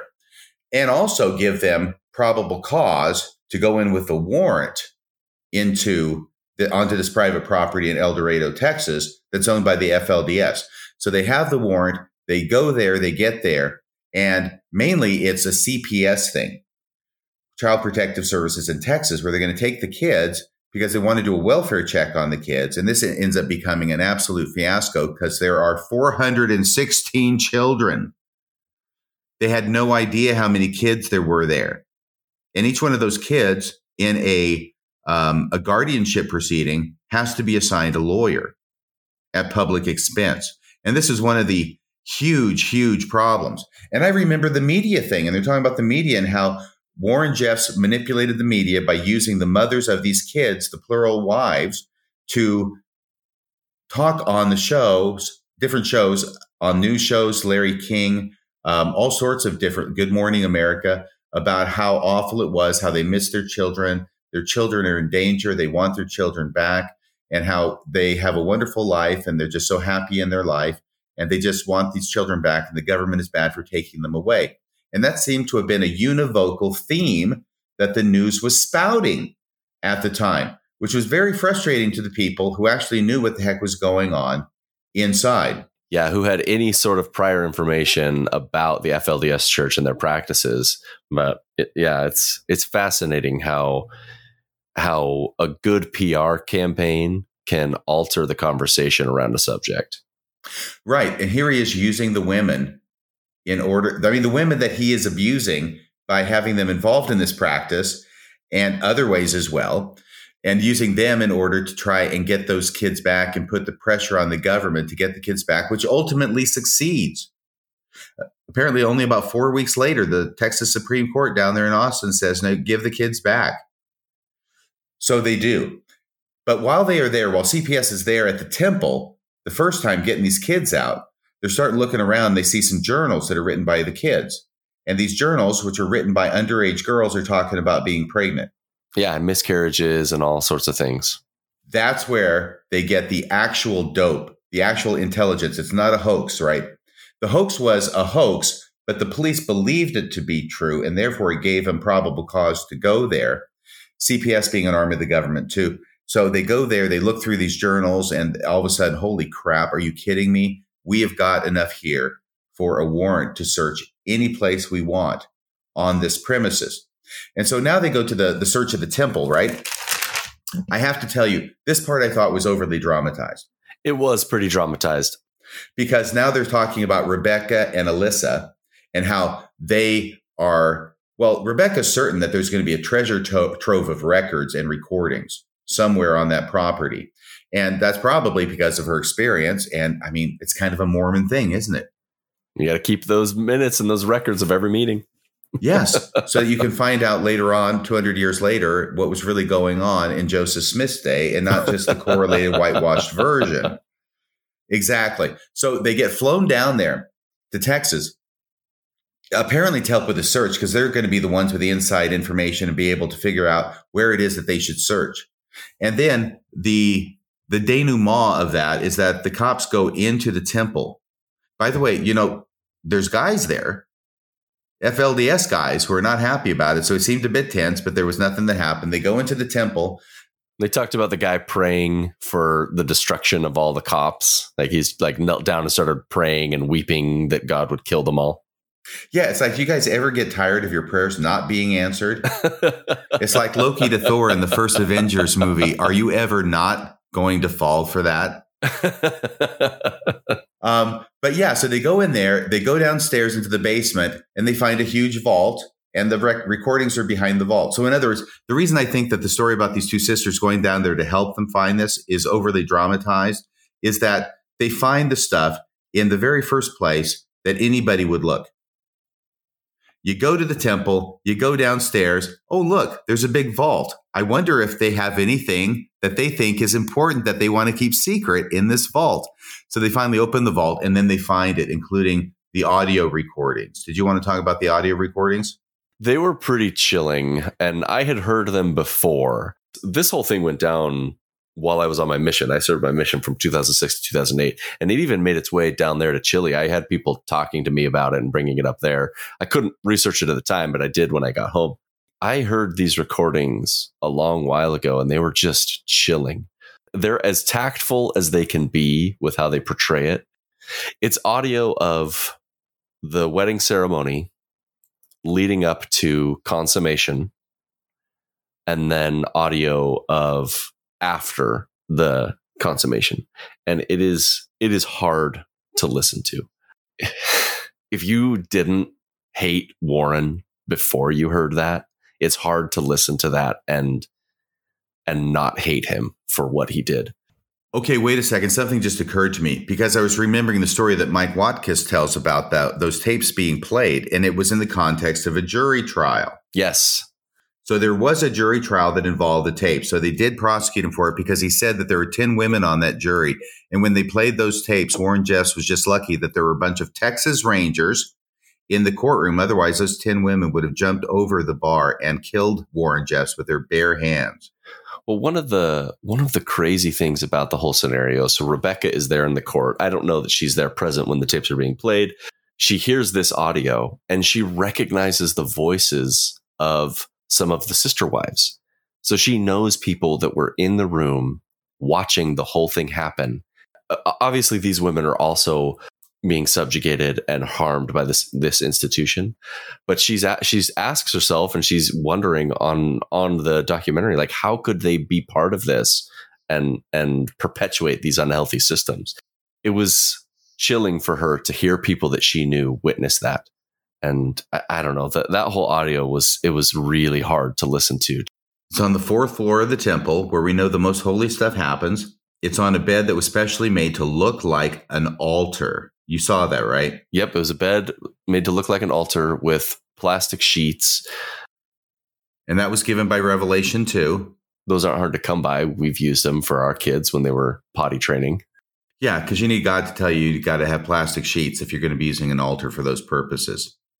It was terrible because they actually had him, I think, they had his voice reading the revelation about how the altar should be made. The thing that was the most upsetting to me about this audio was he is teaching these little girls and trying to tell them that it's going to hurt, but this is what God wants. And it was just so unhealthy. And it was really hard to listen to. I mean, I've got little girls. They're little now. And it just, for one, I can't ever imagine thinking of them as property to be exchanged like that. That's just like blows my mind that someone could look at their own child like that. But then on the other hand, like to know that somebody else's little girl was being treated like this. It just like, it hurts. It really hurts to listen to. I was really emotional when I was listening to this. This was episode 4. Yeah. And for every little girl who was being abused, there was a parent or at least 2 parents who were consenting to it. It's tough. I mean, on one hand, we can blame them for giving consent, but on the other hand, like they're victims of these unhealthy systems too. And so it's just self-perpetuating the harm from one generation to the next.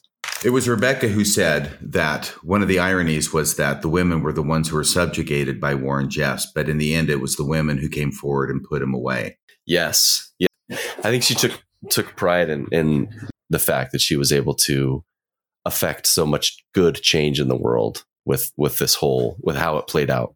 Yes. And coupled with the frustration that there are so many who are still in, who are not coming out. So at the end, it was telling what year these people that had been interviewed for the whole process, like what year they left the FLDS church. And each one of them talked about family members, little brothers and sisters, parents, and even children in some instances that are still part of the organization. And it was, you could see that they were worried for their friends and family. There were a number of things that happened within me emotionally, the first and the second time. So if I can talk about those, the first time I watched it at the end, I'm watching it very attentively. I'm not taking any notes. My face is like 6 inches away from the computer screen. And it's that gripping. And at the end, I am just overwhelmed by Warren Jeffs and the harm and damage and trauma he has caused. And I find myself yelling at the screen, who the hell do you think you are to do all of this? And I had this very strange experience because I start thinking, this all happens in very short order. But then I start thinking, do you think you're a prophet? Do you really believe this? Being substituted with the thought, it doesn't make any difference if you really believe this. I don't care if you really believe you're a prophet or if you're a fraud, because the harm you're doing is the same regardless. And actually, even if you are a prophet, the harm you're doing is the same regardless. So the last thing that matters is whether you are sincere in doing this. It's the harm that matters. Their beliefs do not trump the real harm that they do to their followers. Well put. And then I just had a friend mention to me about their grandmother referring to Mormonism as a cult. And that's before I started watching the show. And I immediately find myself going back to my old knee-jerk reaction of, well, no, Mormonism isn't really a cult. Now, the FLDS, that's a cult. Right? Mormonism isn't a cult. These guys are cults. But then as I'm watching it, all this stuff is happening inside of me, and I'm trying to give it voice now and articulate it. And all of a sudden, I'm understanding that the FLDS and the LDS are not 2 different kinds of things. They are the same kind of thing. They are different degrees of the same kind of thing, but they're on the same spectrum. So it comes to me, they are not different in kind. They are just different in degree. And Mormonism can accurately be called a cult, just the same way I was calling FLDS a cult, as long as I realize that it is not as far toward that end as the FLDS. But at this time, it's not the difference that I'm realizing, it's the similarities. And of course, I'm not trying to say the FLDS is does equal damage with the LDS church. But I started thinking about all the things that the leaders of the church do without apparently any thought to how it impacts the lives of the members, from getting married young, having children as quickly as possible. Women don't pursue careers. Your best career is to be a homemaker and a wife and a mother, and to support your husband in what he does, especially in his church callings. And then once you have kids and you're done and they're grown, then you retire, and then you're supposed to go on couples missions. Instead of actually enjoying your retirement, spending time with your grandkids, you're supposed to go on couples missions And if you've managed to amass any degree, oh, by the way, there's a certain thing called tithing as well. I don't know if you've heard of it, that Mormonism. Okay. I'm familiar with the subject. There's this whole tithing thing. And then if you've managed, in spite of the tithing, to amass resources, then there is a push put on you to donate those to the church after you die. And not to mention the mission. So it goes from general, and this happens to everybody, to my own personal mission. And I'm thinking, I gave 2 years of my life when I was 19, 20, and 21 to this church. And that is a huge manipulation of people.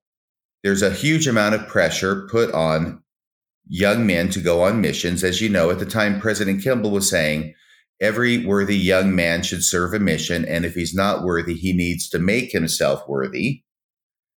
So there's no exceptions to that. And I will tell you also that as I get closer to the end of my life, those 2 years that I gave to the church seem more and more of a sacrifice to me and more important to me. And I'm just thinking, you did this, but then there's the same analysis that I have to apply if I'm going to be intellectually honest to the LDS Church, which is, it doesn't make any difference if Warren Jeffs thinks he's a prophet. The damage he does is the same. Well, it doesn't make any difference if Spencer Kimball or today Russell Nelson thinks he's a prophet. The damage they do is the same. And so here I'm thinking about this, and I'm looking at Warren Jeffs' picture on the screen, and I'm saying, who the hell do you think you are? And all of a sudden I find myself imagining President Nelson's face, and I'm saying the same thing to President Nelson. Who the hell do you think you are to monkey with people's lives the way that you do, and you don't care at all about how it impacts them?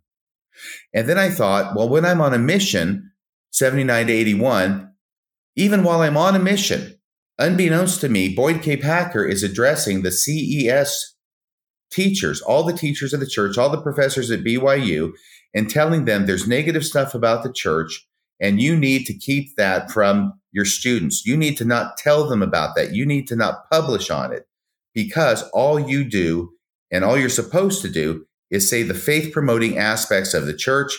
You leave the negative stuff out, because that might cause somebody to have doubts about the church if you tell them the truth that's negative. That's happening while I'm on my mission. And I'm just thinking, this isn't something where they have clean hands. A person's opinion about how dirty those hands are may differ, but I cannot see a reasonable person saying, okay, their hands are completely clean. And then I come to President Nelson, and I think President Nelson, and he makes up stories. He embellishes stories in order to make himself sound prophetic. Yeah, in order to sound like his relationship. Yes, I'm sorry. I'm running away here with a rant. Go ahead. No, I was just saying that it's self-aggrandizing the way telling stories with the intent to make oneself look better. Yes, and in this case, to look prophetic. In other words, I got this connection with God because of a lady wearing a hat at a state conference, or the incident at Mozambique, or the nightmare, the flight of death in the Navajo, that was that inside joke. These things happened, but the way they actually happened was very pedestrian and non-miraculous. And when he gets done with it, it's the biggest miracle in the world. And he is the hero of the story. He's the centerpiece of every story. And he's doing that today in order to get people to believe him, to trust him, to do what he says.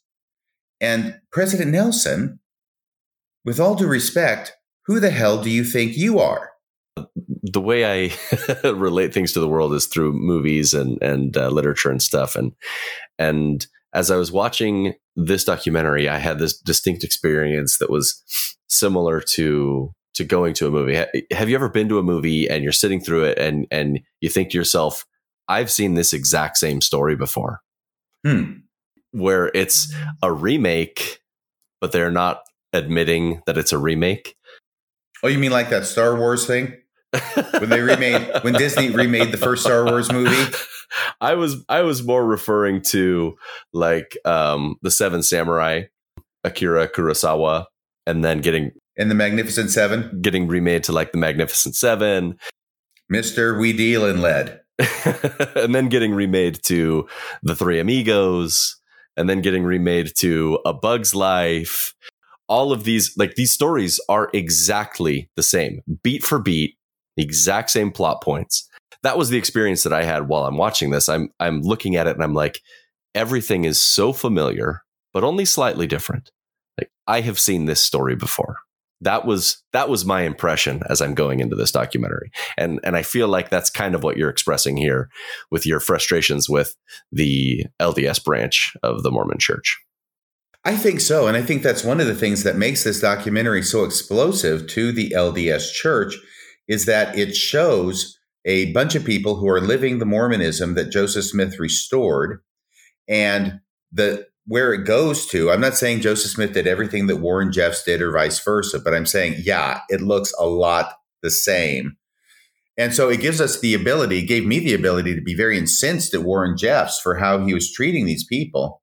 But then I have to shift it to the people who are doing the similar thing in the LDS Church, because I can't just be mad at him and say, oh, what he does is bad. What the LDS Church does is fine, because that's not being honest with myself. So all of a sudden I find my anger being shifted from him to the leaders of the LDS Church. Can I tell you one other thing?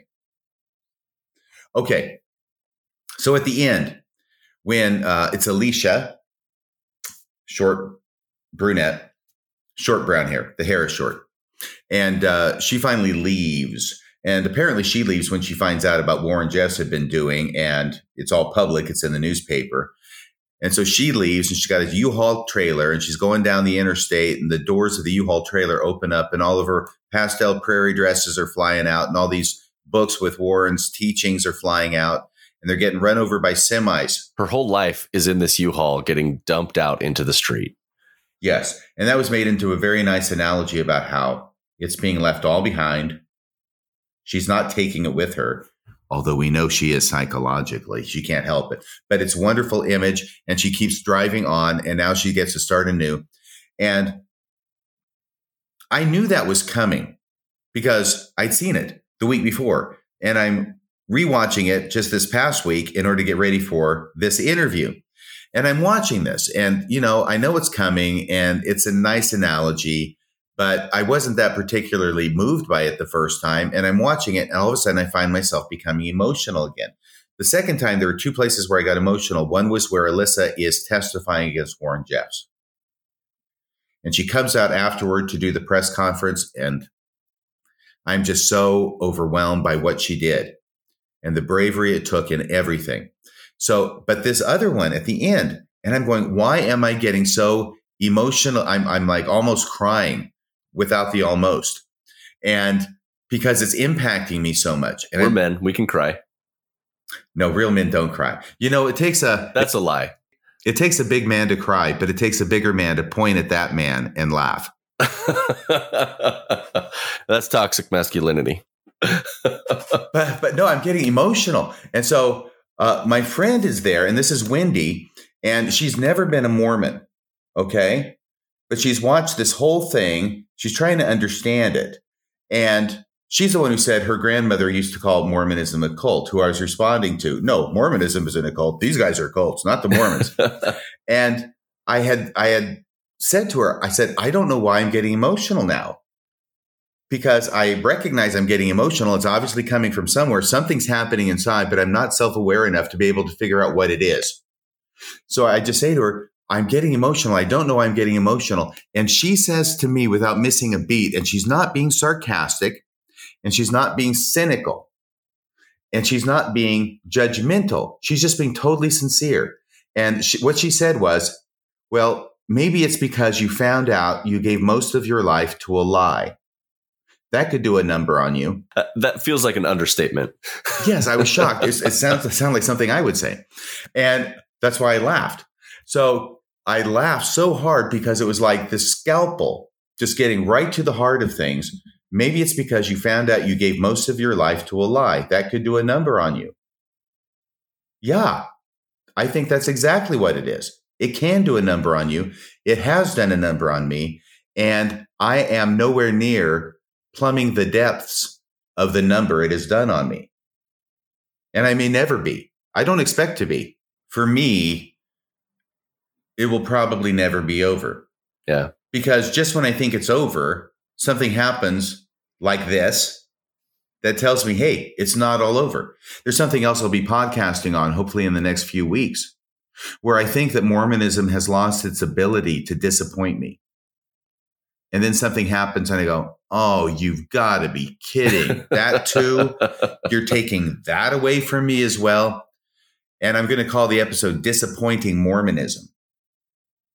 But there's a specific story that I'm going to build it around. I won't talk about it here, except generally just to mention this idea that I don't think Mormonism will ever lose its capacity to disappoint me, because it hasn't yet.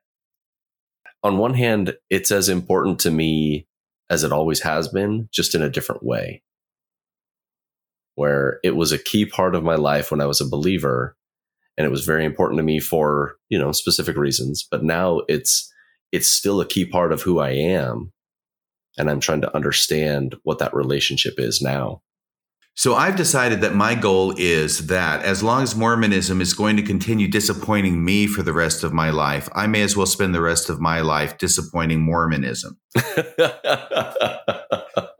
That's a good way to put it. So at least it's a two-way street. It may even be a chiasmus. I'm not sure. I'm sure we can work a chiasmus in there.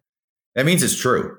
I think anything with a chiasmus in it is direct from God. By definition. Well, that was all I had to say. Do you have anything else you want to add about this wonderful documentary? That's all I've got. Fantastic. As always, it's a pleasure to bring you on. I don't have much more to say on this one, I guess, other than the fact that this was a really emotional experience. If you haven't watched it, please go watch this documentary. You'll be doing yourself a favor. And if you're a TBM who happens to be watching this documentary, Keep Sweet, all I can say is keep repeating to yourself, Warren Jeffs is not Joseph Smith. Warren Jeffs is not Joseph Smith. Warren Jeffs is not Joseph Smith. And you'll be fine. Well, and that's why I started this out with this question, because they describe the FLDS Church as a far offshoot of Mormonism. And the whole time I'm watching, just as you're highlighting here, it's really not. It's not a far offshoot. It is practicing some of the original doctrines and teachings and pushing them out to extreme numbers. Yeah, it's the LDS Church that is the far offshoot. Well, thank you so much for giving me your time, and thanks for reaching out with interest on discussing this one. I know we did have some fans, some listeners that expressed the desire for us to chat about this. And so thanks for coming back on and sharing your insights with me and the community. It's a command performance. You're welcome. I had a great time, Scott. Thank you so much for having me on the show, and I hope you have a wonderful day and a great 4th of July weekend. I will. I put that in there, especially for our listeners in jolly old England. Nemo, are you listening? I'll be celebrating the 4th of July and thinking of you. Well, that is the end of the review that Scott from Rameumptom Ruminations and I did on the 4-part mini-series, Keep Sweet, Pray, and Obey. I hope you had a good time listening to it. I know I had a good time creating it. With Scott from Rameumptom Ruminations, another great podcast under the umbrella of Mormon Discussions podcasts. If you haven't listened to Rameumptom Ruminations yet, you may want to go over there and give it a listen. Scott covers a lot of great insights and great material in his podcast. That's about all for tonight. Until next time, this is Radio Free Mormon, signing off the air.